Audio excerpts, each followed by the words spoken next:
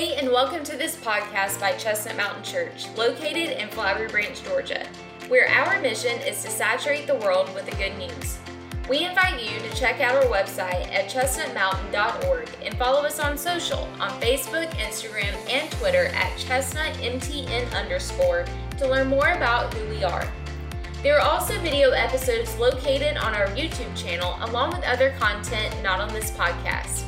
This episode features a sermon replay from yesterday's message and our current In the Word series as we journey through the book of Colossians. Let's take a listen. Well, good morning. It's good to see you, Chestnut Mountain. Colossians 3, if you have your Bible, go with me there. I'm excited about this morning and nervous all at the same time. Because when we get faced with the Word of God, we have two choices. We have the choice of we can just act like we like it and act like we're going to do something with it and then leave here and let it not affect us. Or we have the option of submitting to it and letting it radically change our lives. And that's the option every time that you come to the Word, is allowing it either to wreck you in the best way possible in submission to God, or to let it just go in one ear and out the other. My prayer for you today is that you would allow it to wreck you, and that you would allow it to become the greatest pleasure of your life, because it's the Word and it's how we get to know God. And so Colossians 3:22, and we're going to go into verse 1. We're going to spend the majority of our time really on 22 through 24. And I've loved this series because I love just allowing the Word of God to be preached and allowing it to drive the narrative of what we get to talk about. So 22, I'm in the New American Standard Version this morning, and it says this: Slaves, in all things obey those who are your masters on earth, not with external service as those who merely please men, but with sincerity of heart, fearing the Lord. Whatever you do, do your work heartily, as for the Lord rather than for men, knowing that from the Lord you will receive the reward of the inheritance. It is the Lord Christ whom you serve. For he who does wrong will receive the consequences of the wrong which he has done, and that without partiality. Masters, grant to your slaves justice and fairness, knowing that you too have a master in heaven. Let's pray. Father, I thank you for your word. God, I pray that we would leave here today different. Not for the acceptance of those around us, but we would do it because we have come face to face with you. So God, use your word to change us. It's in your name, Jesus, that we pray. Amen. So we got to do something with the word. And we got to do something with what the word teaches us. And I'm going to be honest, when I first got this text and saw where we were going and where Brian stopped last week, I was like, come on. But we got to do something with Scripture. And this word slaves. And what I want to do is, we're not going to spend a ton of time on this, but we have to understand what the Bible's teaching. And we have to always come to the Word of God knowing this: the Word of God cannot mean for me what it did not mean for the original audience. That is a lesson in Scripture. And when you read your Bible, it cannot mean for you what it did not mean for the original audience. And so when we think of slavery and the wickedness and the horribleness of what slavery is, in our minds, we usually think of what happened in the 17th to 19th century. We think of the African slave trade and the horrendous, awful history that is for our nation. And when we come to the Bible, we have to understand it is a little bit different than what was happening in the first century in Colossae. They weren't going to a foreign land and enslaving men and women and bringing them over to work for them. Slaves could be anyone and everyone in the first century. Historians would say that if you walked into a city like Colossae, or when we're going to read in Ephesus, really what Paul's saying, the same thing here, is about 1/3 of the population would have been slaves. And this word slaves in the Greek is doulos, which means bondservant. And for some cases, not all cases, but some cases, it was when someone would sell themselves into slavery or come under the authority of a master to either pay off a debt or to get money to buy their freedom. And then sometimes, even after they were considered free, they would stay and work for that master. Some cases, there's still horrific things, but what we have to understand is what we want Paul to do in this moment is to come and crush this idea of slavery. And what he's going to do, because he's writing to Christians, he's telling them because slaves would have been an integral part of the household. So he's talking to them of what it looks like to work and be a part of the household that they are for the glory of God. Because it was this massive construct in the Roman Empire that if you go read like the book of Philemon, where Paul is writing to a master about one of his slaves that had escaped, got saved, and is going back in the reconciliation. And Paul is mostly concerned about the name of Jesus being made famous and not abolishing this horrible construct. So we have to understand that it is not condoning or approving. It is going forth saying this is what we want to do with our lives. We want to make much of Jesus, which is tough, especially in 2021. But I want to look at this passage and see how does it apply to us. How can we take the truths of what Scripture is saying? Even though it wasn't written directly to us, it is beneficial for us. And how does it apply to us? And I want you to hear this. We are called, those that have given their life, surrendered to Jesus, we are all called to work or serve for an audience of one. That is your mission in life, is you give your life over to one, God.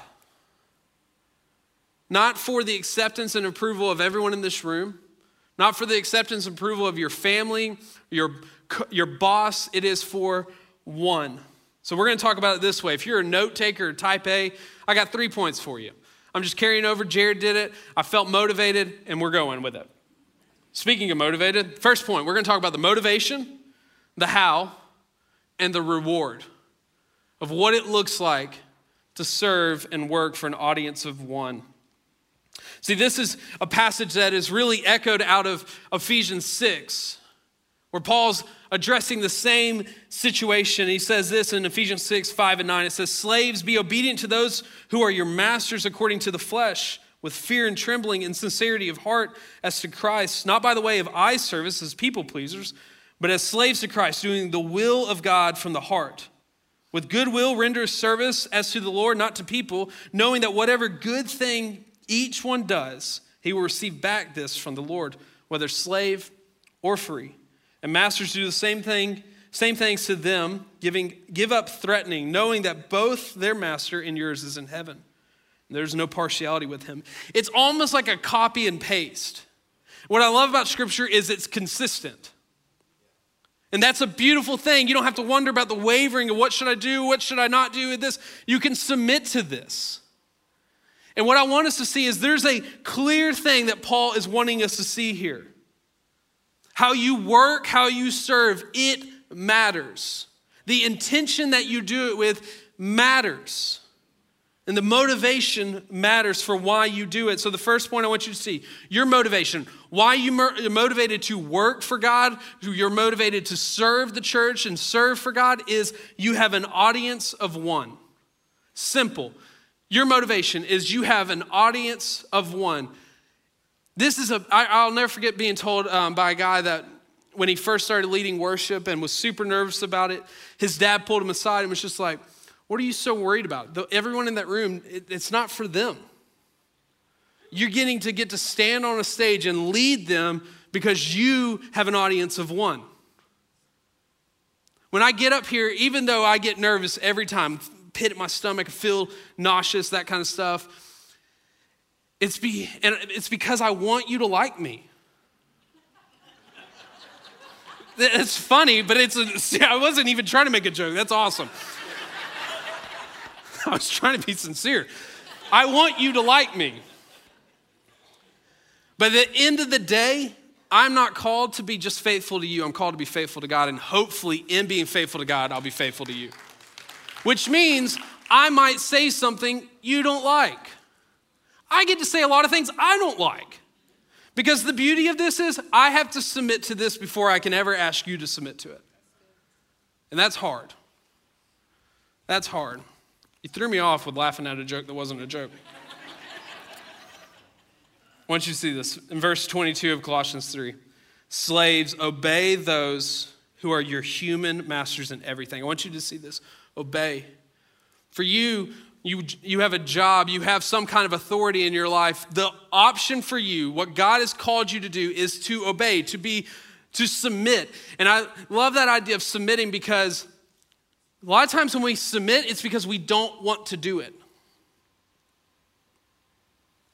Right? Submission is not always a fun, exciting thing to do. But you are called to be obedient to them, because in being obedient to the authority that God has placed in your life, you're obedient to God. Obedience always marks the Christian.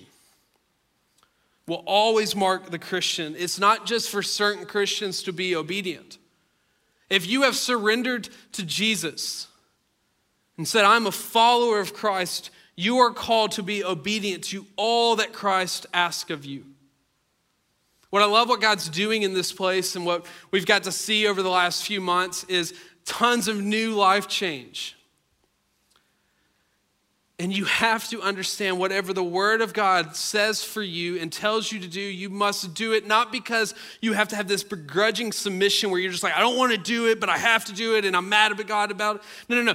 You do it because you understand that this is where joy is found. We have this weird idea in the American church that I can just come on a Sunday or Wednesday and listen to someone talk about Jesus for a while, amen them, raise my hands in worship, and leave, and nothing ever change. That I don't actually have to represent Jesus in my work because I don't work for the church. I have a secular job. I do these things. No. You have one of the most important mission fields. I get to work with all Christians, hopefully. You get to represent Jesus where you're at. And so you are to be obedient even when your boss tells you to do something you don't want to do, as long as it doesn't go against what Christ has commanded of you. But then he goes into this. Be obedient in everything, not with eye service as people pleasers. This is a tough one, right? Because majority in this room, we do want people to like us. Even if you're like, no, I'm okay if everyone doesn't like me. I kind of like making people mad. I have a little bit of that in me, but at the end of the day, I still want you to like me. I still want you to approve of me. But the danger in that is if I'm more concerned about what you think of me and what I say and how you perceive me, then I will never teach this the way that it's meant to be taught. Think about it. What if I got up here and Jared and Brian were sitting down in the front row, and I every time I said something, I was kind of like, you agree? No, okay. And then I said another thing, and I was like, what do you think? That didn't offend you too much, did it? You agree? No. I've been called to be faithful to God in all of my work. And the same thing's for you. You've been called. I think of it if I played a game, let's say I played basketball. I don't, because look at me. And just the reality. But let's say on the other side of the court or on the other team was my best friend. And I wanted them not to be mad at me because I didn't want to beat them and this kind of thing. So if I stole the ball from them, I was just like, oh man, I'm so sorry. I want you to have that. This is the reality. When we start getting into this thing, it's we don't want anyone to dislike us, and we want people to approve of us, and we want, no matter who they are, what they think about us, that is the most important thing. And I'm going to do everything I can to make sure that they find pleasure in my actions. See, if we're honest, I think all of us in the room have that little bit in us where we want people to accept us and approve of us. But I want us to see what Scripture says. Galatians 1:10 says, Paul saying, for I am now For am I now seeking the favor of people or of God? Or am I striving to please people? If I were trying to please people, I would not be a bondservant or slave of Christ. This was my goal in life, if it was to please people, I could never submit fully to Christ. We do get that it ends horribly for all the disciples in the first century. Majority of them were martyred for their faith, murdered for their faith. As history teaches us, John was boiled alive, and when they couldn't kill him, they just excommunicated him. Because they were saying things that weren't acceptable to the crowds around them.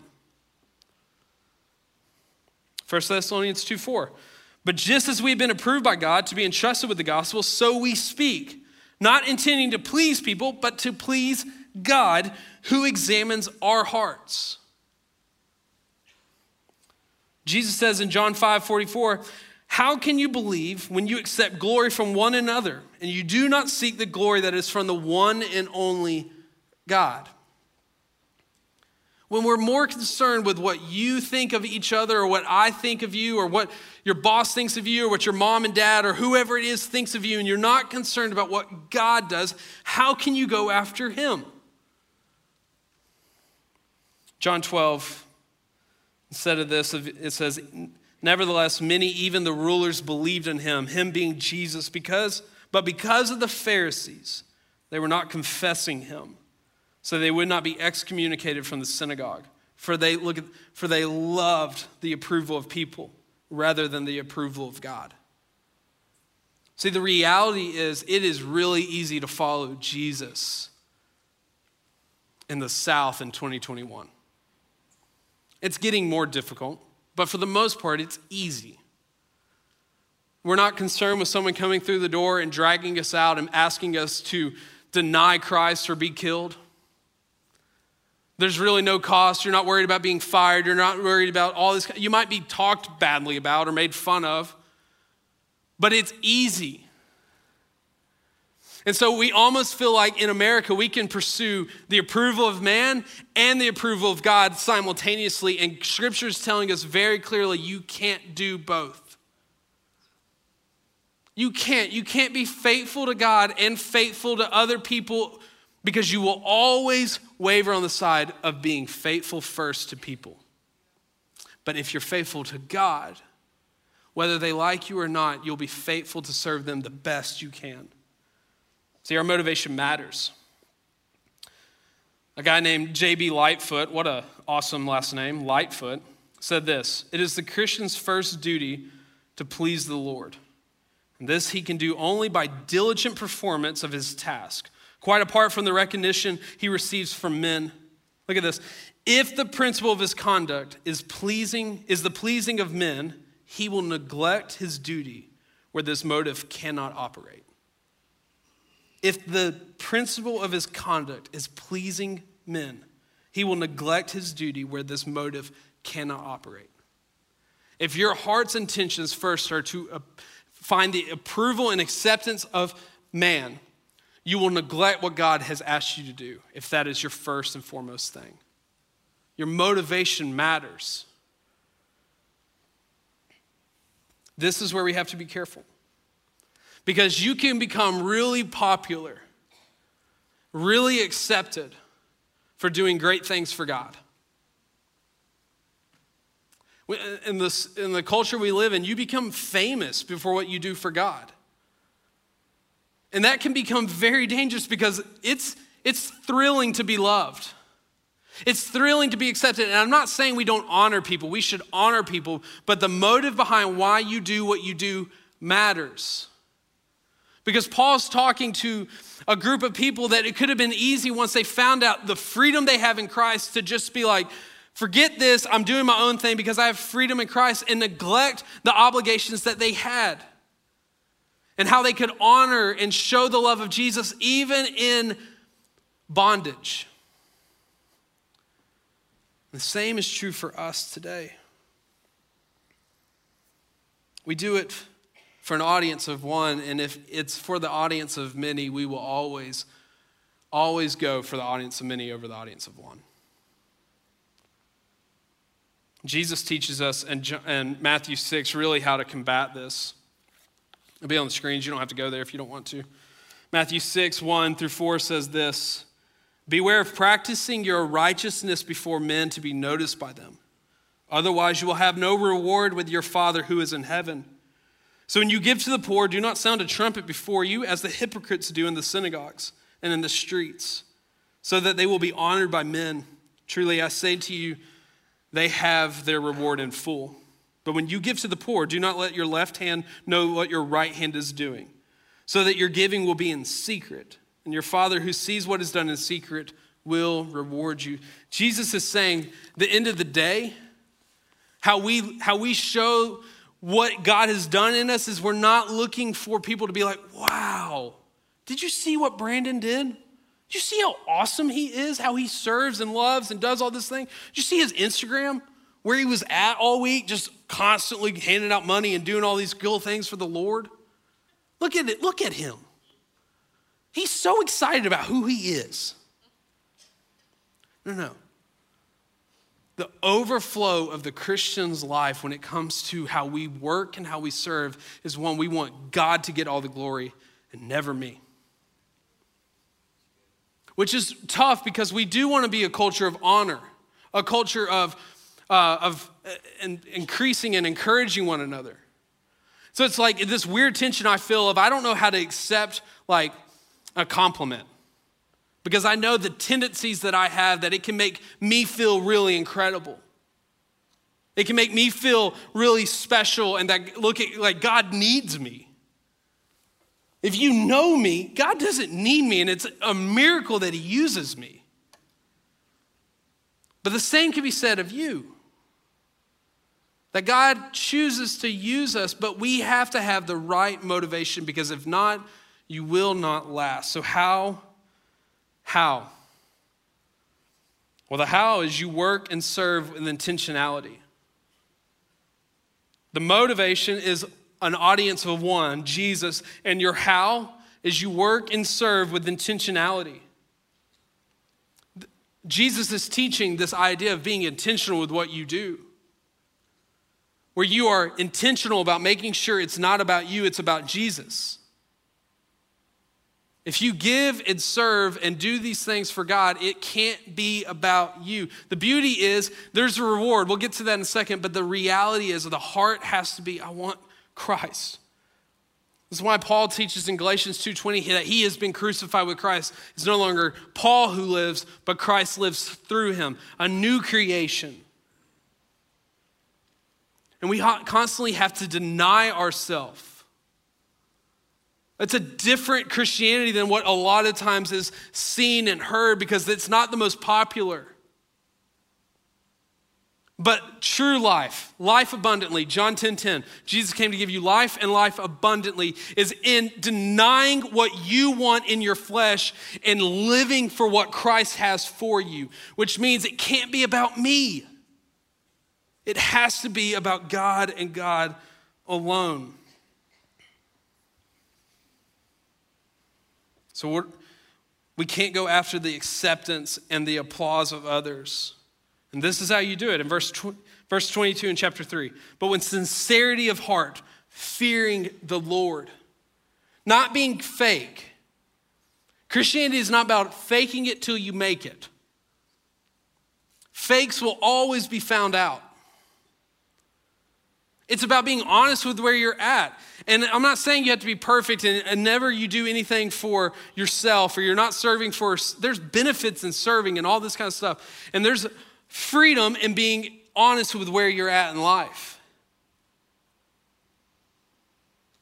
Like if I'm honest with you, I will struggle with when I get home today wondering, did this land? Did they like me? Are they mad at me?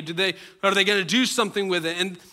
And that's something I have to work on, because at the end of the day, I want to come up here and be faithful and allow the Holy Spirit to change you, because I can't. But with sincerity of heart, fearing the Lord. We do know that there's going to come a day where we have to stand before God and give an account for what we've done. And I'm not trying to motivate you by fear. I'm motivating you by the beauty that God has transformed us, that it's God alone, by Jesus' work on the cross and his resurrection from the dead, that he has given us new life. And the Holy Spirit now lives in us and empowers us to go. And we have to rely on that and constantly look to that. If I woke up this morning and did not remind myself of the gospel, then it would be very easy to get up here and make much of me. But it's Christ and Christ alone. It's being written to Christians. We have to remember that. So verse 33, whatever you do, do your work heartily as for the Lord, not for people. Sincerity of heart with singleness of mind is what he's saying. What Christ has done on your behalf, allow that to encapsulate all that you think about. Allow that to be the motivation, the fuel behind what you do, that Christ has done it all on your behalf. And which allows us to be intentional with our work. I want us to look at this. Whatever you do, do. These two do's in the Greek are two different words. And the first one is this idea of merely doing something. And the second one is an intentional, to labor, to work. It's what I love about studying the scripture and seeing that there's so much depth to it. Paul is being intentional. Whatever you're doing, be intentional with doing it. And we try to isolate what our actions are in the Christian life. I have my Christian duties and I have my whatever I want to do. As if we can separate the Christian life. All that we do for the glory of God. That's why in 1 Corinthians 10:31, Paul says this, therefore, whether you eat or drink, whatever you do all things to the glory of God. Think about that. When you go out to lunch, eat to the glory of God. Praise the Lord. When you speak to your children after church, do it to the glory of God. When you love your spouse, do it to the glory of God. When you go to work tomorrow, do it to the glory of God. It's not just come to church, do whatever we do in this room to the glory of God, and then I'm going to go home and I'm going to just veg out on the couch and eat potato chips, and I'm going to do that for myself. No. All that we do it for God. The calling on our life is much higher than I think a lot of us realize. And that's the beauty, is God isn't just asking for a mere words. He's asking us for our lives. Be intentional. See, when we work with intentionality, it's because we've been radically transformed by God. So this word heartily in the Greek literally means out of the soul. Out of the soul, out of the depths of who you are. The soul in the first century, in the Greek's mind and the Hebrew's mind, would have been the deepest part of the human. And he's saying, let it be done from the deepest part of who you are. And this happens by reflecting on what Christ has done on your behalf. It's a motivation that you've been transformed, radically transformed, made a new creation. The old is gone, the new has come. By the death of Jesus on the cross and his resurrection that regenerates our lives. Do we get that? A lot of times we can just feel like we're beat up. But God has said, you were once this and I've made you new. You were once an orphan, I've given you a home. You did not have a name, I've given you a name. You are a son and a daughter. Allow that to be the motivation. And when that's the motivation, how you serve people, the intentionality that we go to people with the gospel changes. Because whether they accept what you say or not, it's not for you. You can have hard conversations because it's not about being approved of. It's not about being applauded. It's about serving Christ so that you can serve others well. For the Lord, not for people. And it will always, your heart will be revealed in how you serve and how you work. If it's for yourself or the approval of others, you will end up being way more concerned with what they think, their opinions, their comments, how they act around you. what they say when you're not there.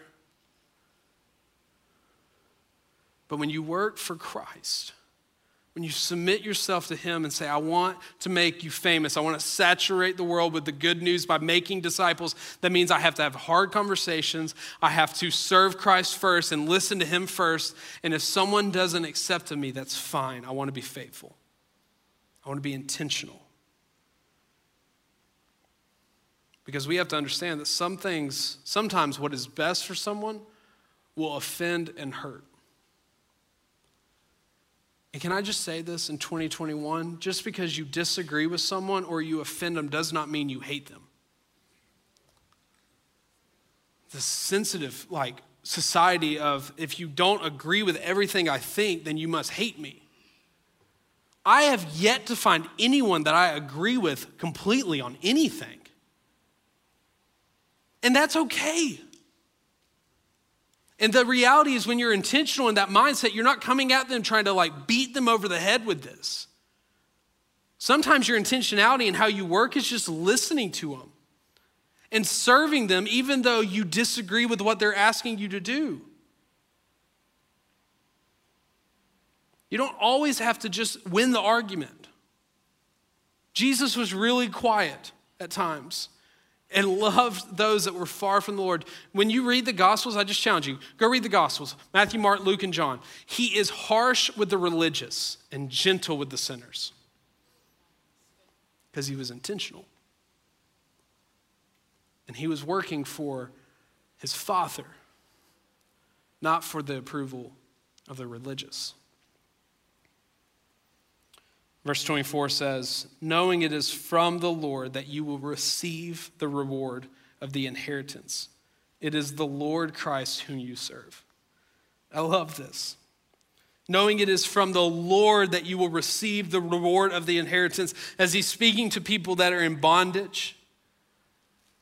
Maybe they get set free, maybe they don't, but they are promised that from God they will have a payment. They will be compensated for their work. Wait a second, I don't do it for the reward. I do it because of God. That's the beauty of this. The reward is God. It's not how, I've even said it and joke about it when you do something, you're like, I get a big mansion in heaven, a jewel on my crown. No, I get to be in the presence of God. So you have a motivation because you have an audience of one. The how is you work with intentionality, looking to Jesus, and your reward is life in Christ forever. This isn't a potential thing. It's not a cross our fingers and hope that there's a reward. It's a guarantee. It's throughout Scripture that you will have an inheritance, co-heirs of Christ. What is Christ is yours. Paul makes it clear for those that are in Christ Jesus, who are truly following Jesus, not just a concept, an idea of Christianity or religion, it's following the person. We don't just have this construct and history and traditions of doing certain things a certain way. We follow a person who is very much alive, who is seated at the right hand of God in authority. The work is done, and we have been promised the reward. Whether you get any blessing here on earth, the greatest blessing of your life is that you can know Christ and be known by him. So he says in Ephesians 1, Paul, verse 11 through 14, in him we have also obtained an inheritance, having been predestined according to the purpose of him who works all things in accordance with the plan of his will. To the end, we who were the first hope in Christ will be the praise of his glory. In him, you also, after listening to the message of the truth, the gospel of your salvation, having also believed, you were sealed in him. Look at that, sealed in him. You were secured forever with the Holy Spirit of the promise, who is a first installment of our inheritance. Look at that. We've already got a piece of the inheritance. God himself, in the form of the Holy Spirit, the person of the Holy Spirit, is living inside those that have surrendered to Jesus. You don't do this life alone. You have the power of God. The same power that brought Jesus up from the dead lives within us. That takes people that are useless to the world and makes them kingdom movers. In the regard to the redemption of God's own possession to the praise of his glory. We are the possession of God, and that is the most beautiful thing. You have an inheritance. 1 Peter 1:3-5 says, "Blessed be God the Father of our Lord Jesus Christ, who according to his great mercy, who has caused us to be born again to a living hope through the resurrection of Jesus Christ from the dead, to obtain an inheritance which is imperishable, undefiled, and will not fade away, reserved in heaven for you who are protected by the power of God through faith for salvation ready to be revealed at the last time." An inheritance that will not fade. Some of you have been either received an inheritance on this earth or have set up an inheritance for your kids, but money will burn. We have been given a promise, a security, an everlasting forever, never ending, always and forever.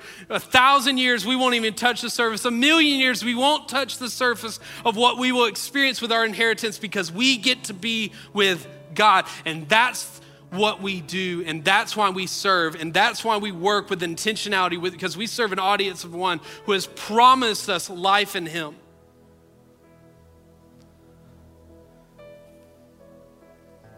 Life in him, joy abundantly.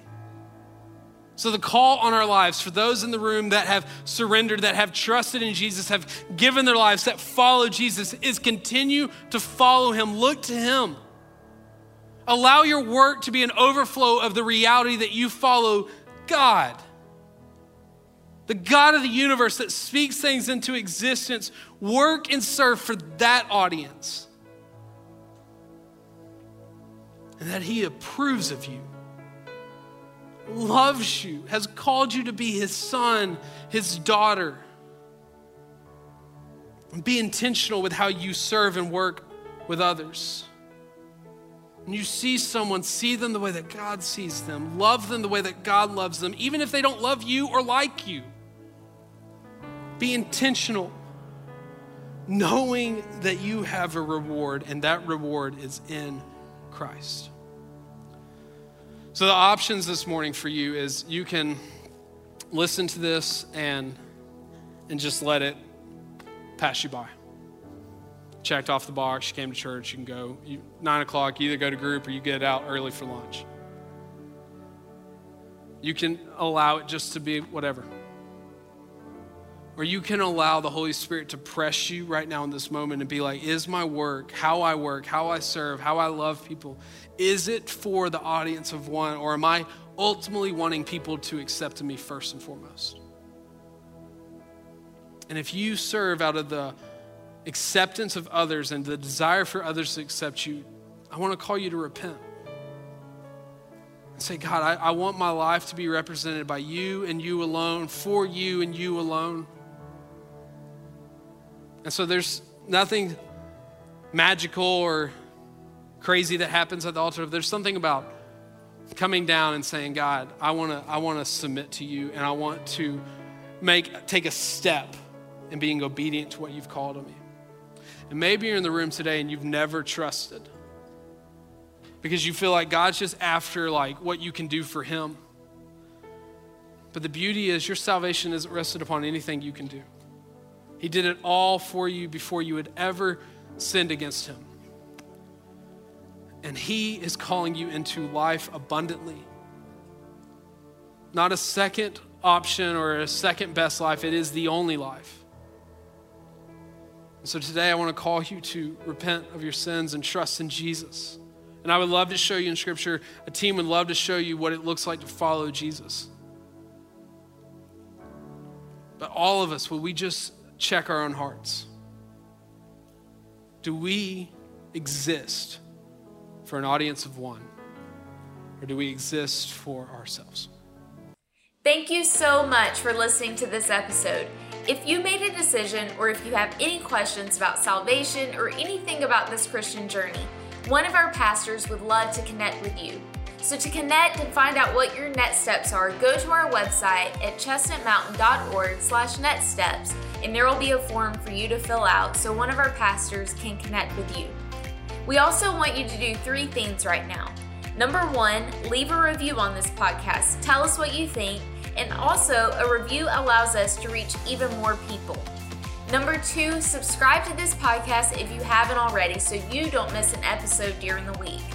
And number 3, we want you to go check out our Chestnut Mountain Church YouTube channel.